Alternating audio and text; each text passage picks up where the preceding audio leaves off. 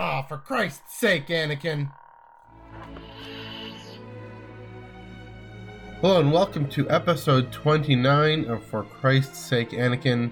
I'm your host, Matthew Neugebauer, coming to you live to air from sunny, pretty warm, suburban Toronto, Ontario, Canada. It is Tuesday, May the 1st, 2018, Tuesday in the 5th week of Easter. Also the feast of St. Philip and St. James, which is a fun fact for those Anglicans here in Toronto, St. James being the cathedral. But also, we're a few days away from May the 4th, which is exciting, given, all the toys and merchandise. We didn't really have a Force Friday here in Canada, so hoping to check out Toys R Us, Disney Store, all that. All those wonderful places where they take all my money. Speaking of toys and Disney Store and other places, I have assembled my clones. I don't mean the clones of me. I mean the clones of Jango Fett. I've got my Coruscant Guard mug, got Commander Cody, vinyl bank thing, a generic 501st bank guy, and my Black Series Captain Rex. We're talking about clones and Catholicity today, and I'll get into what I mean by that in a bit. How am I Star Warsing this week? Well, I had wanted to get into the Last Jedi novelization for a while. There are a lot of, from what I've heard, there are a lot of added things, a lot of different things. I was hesitant a little bit because I tried to get into the Force Awakens novelization in 2016 when it came out, and I just couldn't finish it. I have it sitting on my shelf here, and I thought, okay, but there's so much added new stuff, just what's going on in characters' minds, different added scenes that would have made the film go even longer, that weren't even in the deleted scenes, things like that in the Last Jedi novelization, and also the Vaughan Public Libraries, where the Vaughan is the city where I am. They have a program called Fast Track where you can borrow the book for 2 weeks. You have to read it in those 2 weeks. If you don't, well, you have to return it. You can't renew it. You can't put it on hold. It's this thing for books in high demand. And it's a cool program. I like it. It's one of the reasons that's getting me into this book. I finished Lords of the Sith, and it was mostly, I think I mentioned this, mostly about Cham, the Ryloth, Free Ryloth movement. I had trouble with that one, sitting down and wanting to read it, and I was like, I'll just finish this. With the Last Jedi novelization, no, it's funny. I don't have that feeling. I have the feeling of, I just want to go and sit down and read this some more. And that's when you're in a book, right? Is when you think about it when you're not reading it. You just, I want to get this going. Not just because of the Fast Track program, which is a great program, but because it's so compelling and so gripping. And even though I've seen the film, I lost count how many times I've seen this film. I know how the story goes. I know how it ends. I love the story so much. Maybe that's part of it, but there are some interesting different things, and just last night I got to the part that I was curious about, where Kylo Ren is in his fighter, in his silencer, attacking the Raddus, and that moment where Leia connects with him through the Force, and and it isn't entirely what I was expecting, but it was an interesting moment just to see what is Leia thinking about, what is Leia especially, what's in Kylo Ren's head, what does he sense about her, and things you can do in a book that you can't really do in a film. And that's the strength of a novelization. Those thoughts, generally speaking, are considered canon. That's supposed to be what Kylo Ren actually thought, what Leia actually thought, what Luke is actually thinking. And so some more insights there. A bunch of things have been spoiled for me already, just because of videos I've watched and YouTube videos and whatnot. But it's still fascinating. So that's the main thing I'm Star Warsing with. The bit of news that came out is the Resistance. Well, not a bit of news. It's a big news. Is the Resistance series, which wasn't that big of a surprise. I'm not going to spend too much time on it. Anime style. That's kind of neat. Another new character. Well, okay. Hopefully, I'm glad that it isn't simply a continuation of Rebels, but I can see them bringing things in. And it was brought up. I forget by who, where I saw this, but Rebels was both a new thing and a continuation of Clone Wars. So the Resistance is going to be this new thing, but also tying in things from Rebels, even though it's set. I think this is on Collider Jedi Council. It's set 19 years later. It's set, got to be set at least 6 years before The Force Awakens, the sequel trilogy. It's probably, it sounds like it's going to tie in quite nicely with the Poe Dameron comic, which is a little closer to The Last Jedi, but it's still that same sort of thing of the growing threat of the First Order and these intelligence operatives, these pilots who are seeking out reconnaissance on the First Order. And at this point, it's going to seem like I hope they get into. I know it's just a kids show, maybe quote unquote just a kids show. I hope they get into some of that politics that we've heard about Leia trying to demonstrate that the First Order is this real threat and not some foolish dream of a warmongering, war hero from the rebellion, and that a lot of people thought Leia was. A lot of people in the New Republic Senate, thought Leia was just being a warmonger, couldn't move past the rebellion and all that, and so lost her credibility there. And if you want to novel Bloodline, again, Claudia Gray, every page she's written is perfect. Get into that. I should reread that. That's the first book I should reread, actually, is Claudia Gray's Bloodline, as I turn over and look at my shelf there. Okay. Final bit of things. I've mentioned MCU. I've talked about, in a recent episode, I brought in Black Panther. I want to do a whole thing I might just do a rogue episode on Infinity War. I have so many, it is such a tremendous film, such a dark film.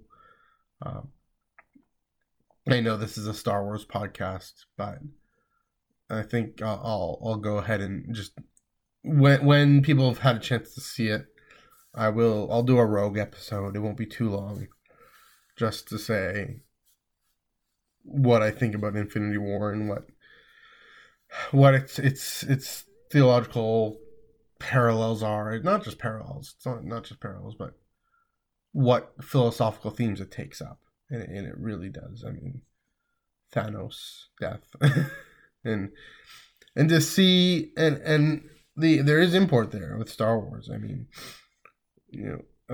Christian Harloff was saying, Kathleen Kennedy was at the premiere, and they're going to see, this is how you can build a more intimately connected thing without it feeling too small.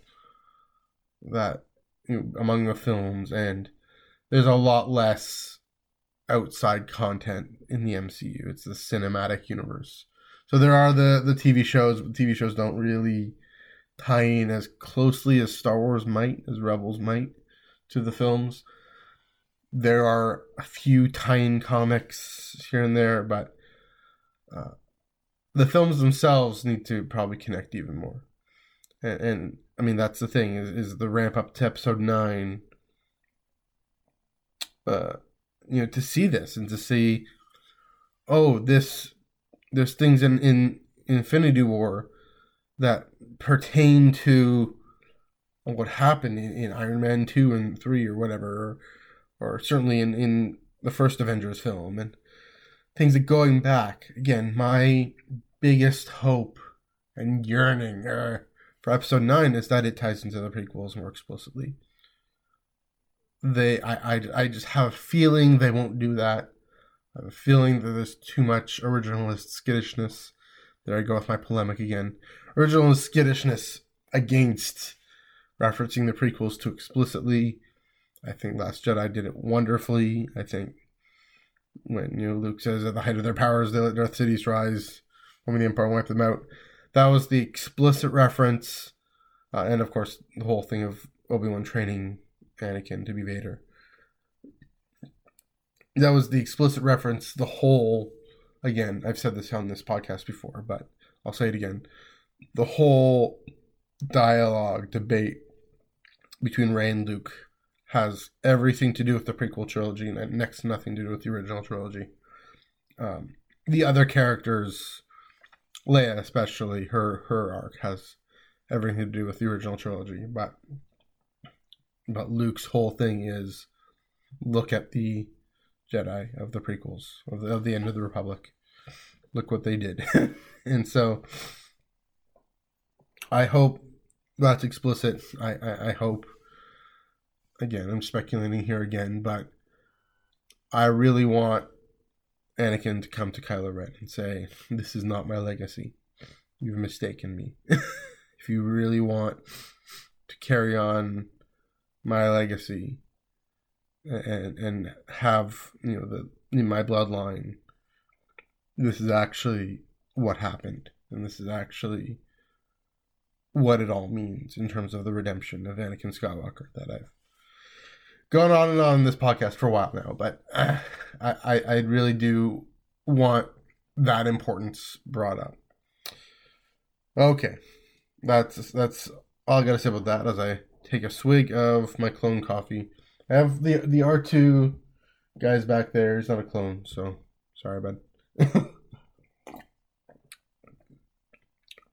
Clone coffee.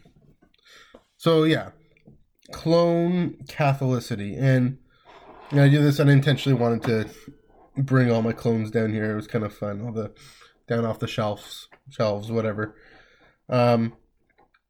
Just to see them, and if you can picture in your mind's eye. So I got my mug of the Coruscant Guard. I said this before. I got the bank, those vinyl bank, piggy bank things of Commander Cody and a generic 501st soldier, and my Black Series of Captain Rex. And I love the Black Series generally, but and then in the Thrawn triptych, there's also a helmet of a clone, and then of course my variant of Darth Vader, of the 2017 Darth Vader #2 by Mike Del Mundo, Toronto's Mike Del Mundo.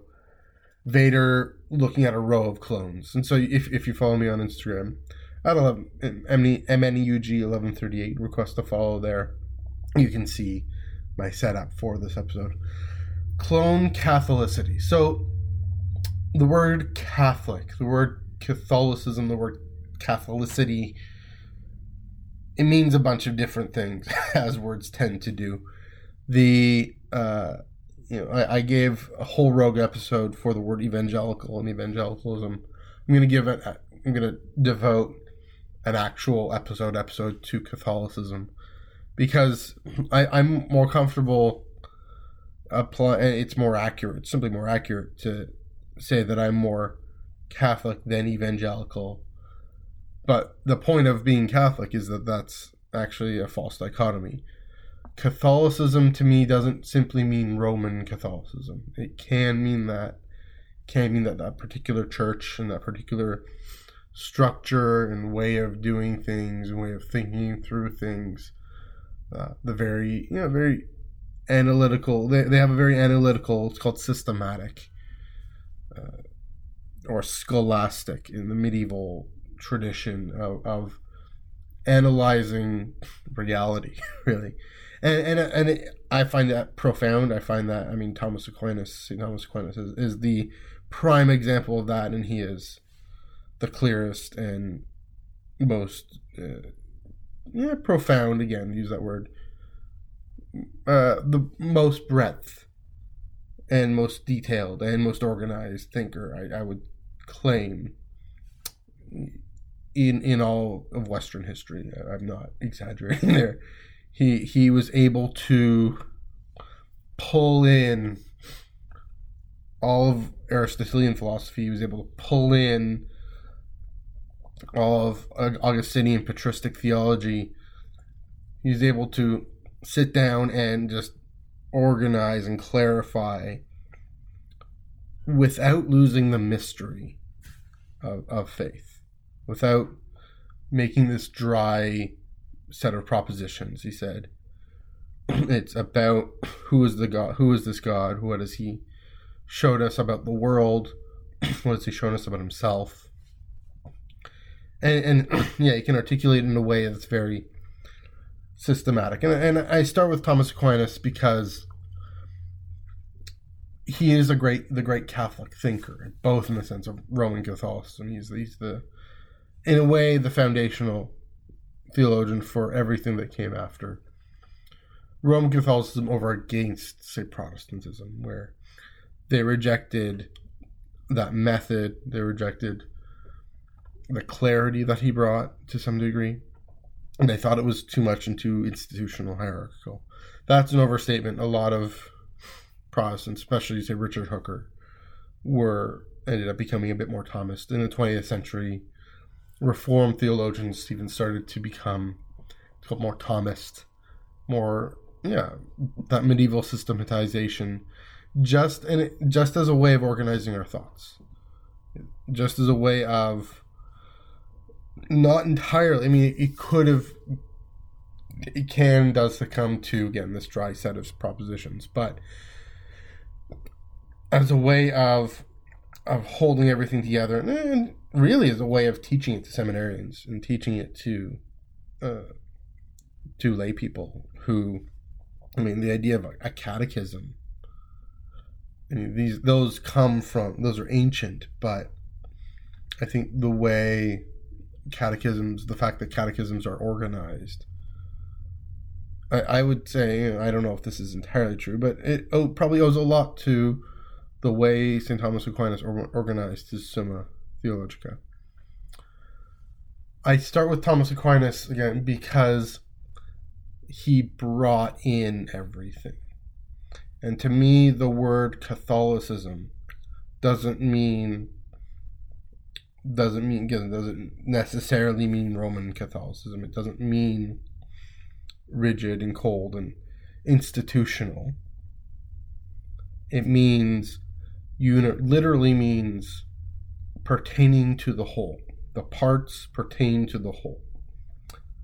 And so, if you can think of here's a good example. Think of a piece of pie, right?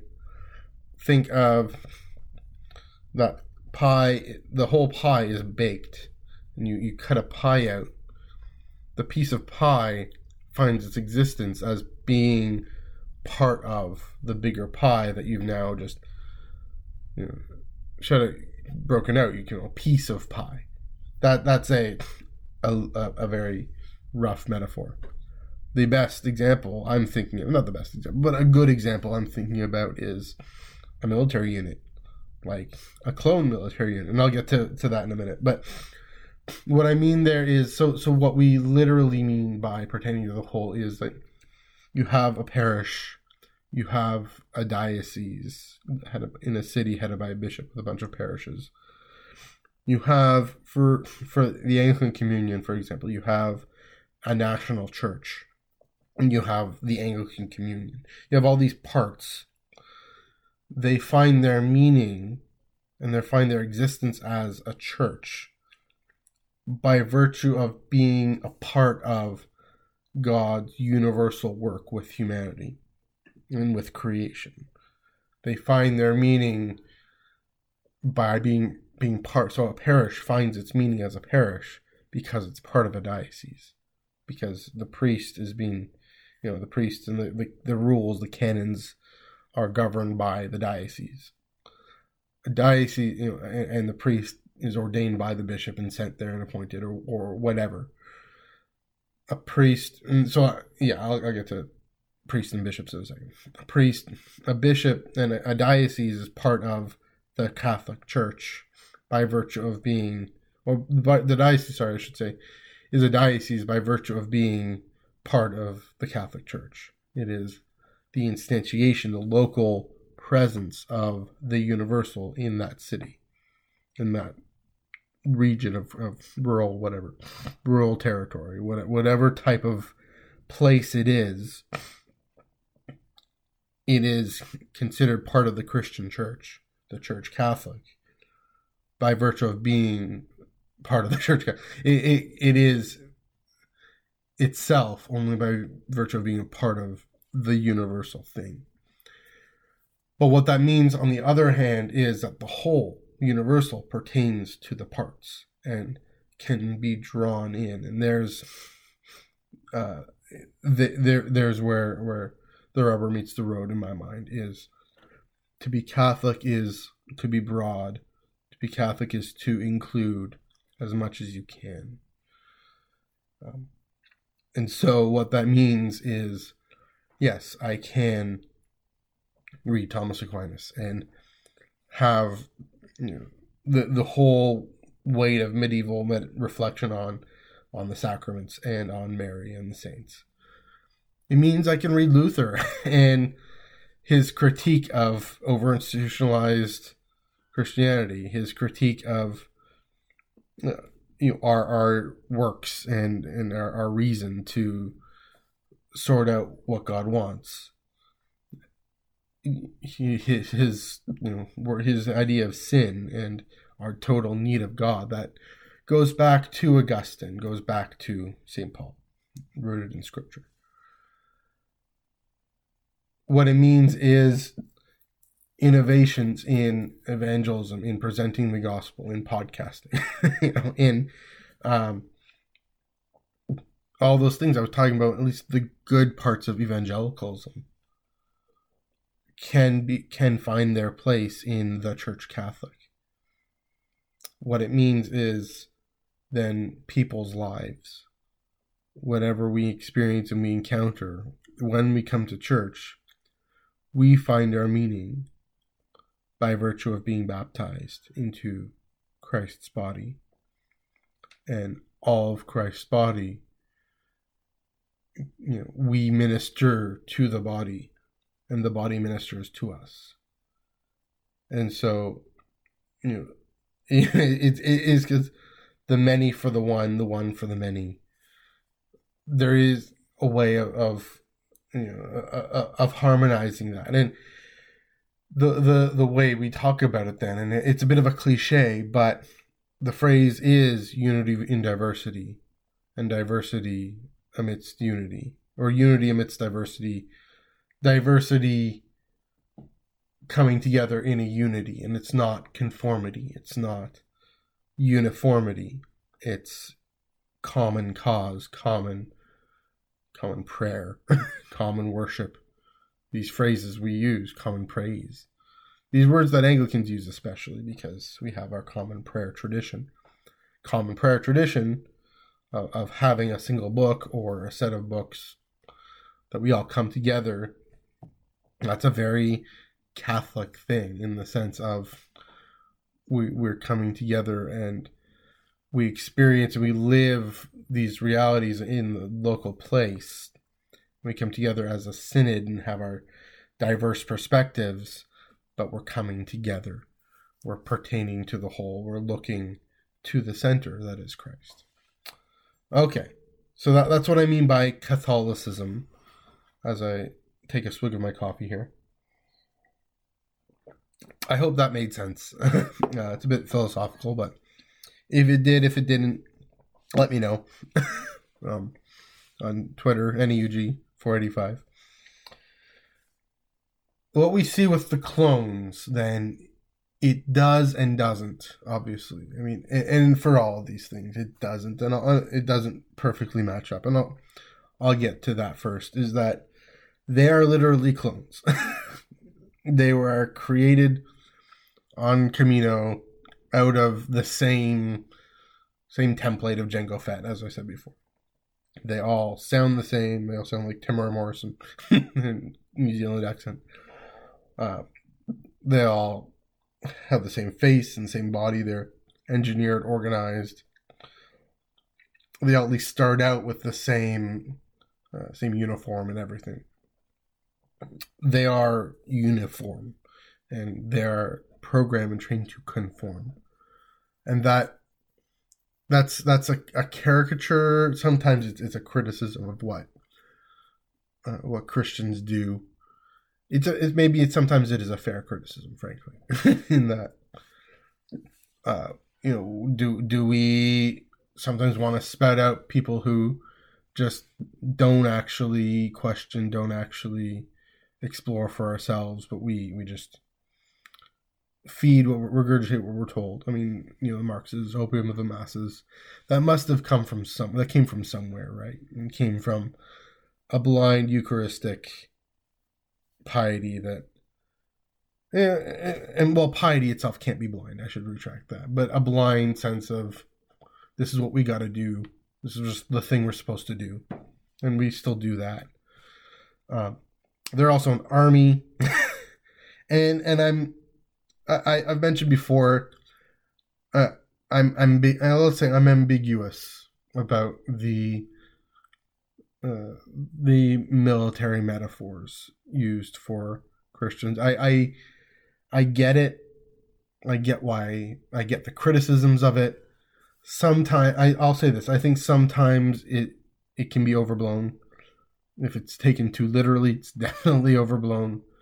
The war in Iraq is definitely freaky, but when that was used, but there is a sense of personal struggle that I do understand.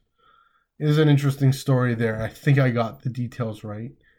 In the 90s, when the Anglican Church of Canada was reforming our hymnal, they asked Indigenous communities and First Nations communities, I think they asked about specific songs, and I think it was Onward Christian Soldiers, Marching Us to War, I believe was the hymn in question. And well-meaning, very peace-loving white Anglicans came to these folks and said, so we're thinking of taking this one out. It could lead to this violent understanding of the Christian faith and its relationship to the world. And what do you guys think? And the Indigenous community said, no, keep it in. It's something that we've grown up with as a way of understanding our own struggle against addictions and against depression and against family dysfunction and things that they do struggle with disproportionately more because of the legacy of the residential schools and because of the quote-unquote Christian soldiers that came and invaded their land. They kept it in.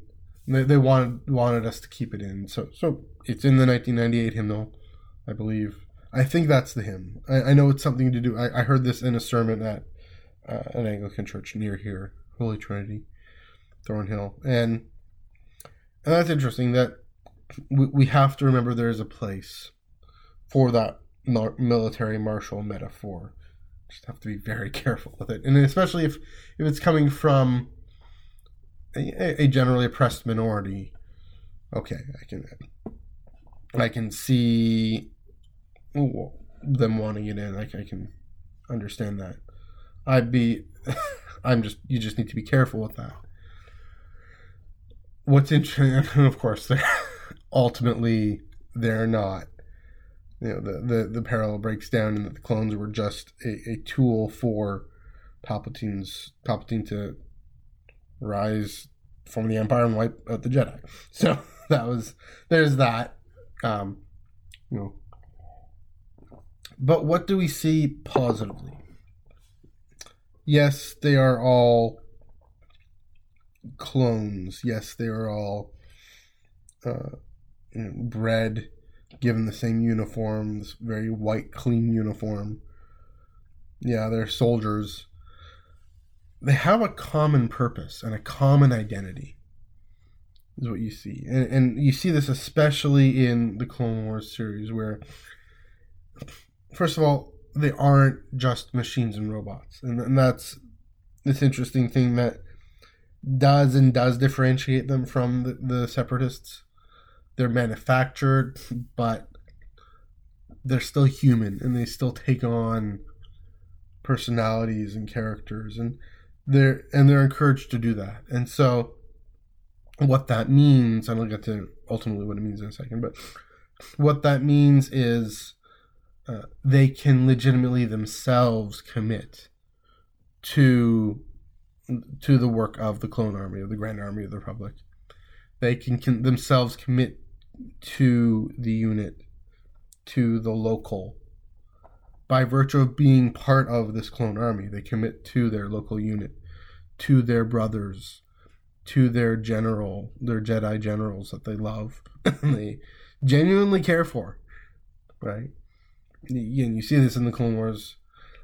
There is something that happens, and this is what vestments are, church vestments, for example, are about. There is something that happens when people have a common look. This is the point of uniforms, really. A common look, a common sense of what we're doing here. Their common purpose. And you could be on Coruscant, or you can be on Kamino, or you can be on Utapau, or wherever you are, and you can know that these people in our uniform that speak the same language and have the same voice have my back. It's almost like how the thing with Pentecost, for example, is that people understood the language. They could act. It was a reversal of the Tower of Babel. It's literally called an esprit du corps that armies have, a spirit of the corps, spirit of the body. And so, in the Clone Wars series, we're actually invited to see them as the good guys, even though we know how it ends up in episode 3. We know what happens there. But we go into why, right? We actually, with Order 66, with the chip, we actually see, they were perverted from birth for this. This is not really, Order 66 is not really their fault at the end of the day. At the end of the day, it is Darth Sidious and Darth Tyrannus' fault, right? It is the Kaminoans for going along with it because the Sith paid them enough to do it. At the end of the day, and of course, at the end of the day, what we see with in the Clone Wars is the great arc where these clones have the intelligence and the initiative, at least a few of them, from the 501st. And they learned this, I'm sure they learned this from Anakin. Have the intelligence and the initiative and the individual personality to actually find out what this chip is. And part of it is because a chip malfunctions early, but they have the drive to go figure it out. Right? They're in the Kanan comic, you see another clone who wasn't part of the 501st. He also, or at least he sees what he's done and he's traumatized by it, and he repents, if you will, on his deathbed. Even though, again, morally speaking, this is an interesting question. The moral assessment of Order 66. If you're programmed by a chip in your brain, I mean, you do turn into a killing machine, and your moral culpability becomes a different question. My point in saying that, the whole thing with the chip with Order 66 is, yes, they are common. Yes, they are bred as clones. Yes, they have a similar uniform. But, I mean, I'm counting this. My mug, Cody, generic dude, and Rex, and then all the white guys in the Vader comic there. They all have different uniforms.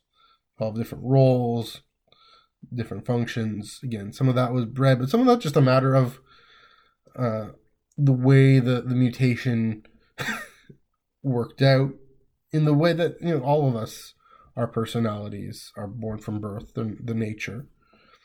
And some of it is what they learn along the way, the scars they learn along the way. I mean, there's this great thing that Captain Rex says to Ahsoka in Rebels, I don't know if he says it in Clone Wars too, but the experience counts as rank. And of course, Ahsoka's response is, I outrank you way more. But from what she's seen, that we don't know. But Rex has this sense that, and Rex is, of course, one of the ones who had his chip removed and didn't participate in Order 66.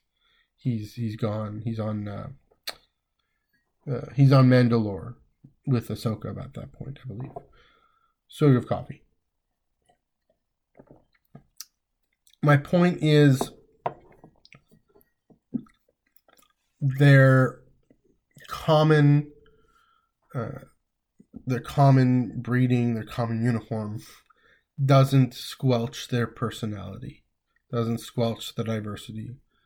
That's the difference between the Grand Army, the Republic Clone Army, and the Imperial Stormtroopers and the First Order Stormtroopers, is the clones have plenty of diversity. They have plenty of freedom to be actual characters in the story, to have a story for their own lives. Yeah, there's desertion. That's an interesting, and desertion's punished and the consequences. But there's an interesting another episode in Clone Wars where there's a clone deserter, and Captain Rex finds him having settled down on this planet with a wife and a kid. Right? They have that ability, and yeah, the Kaminoans would call that a mutation, but the clones call that a fascinating expression, and they don't report him, and it's interesting. The individual personality pertains to the whole, and the common pertains to the person, right? Until Order 66, if you escaped Order 66,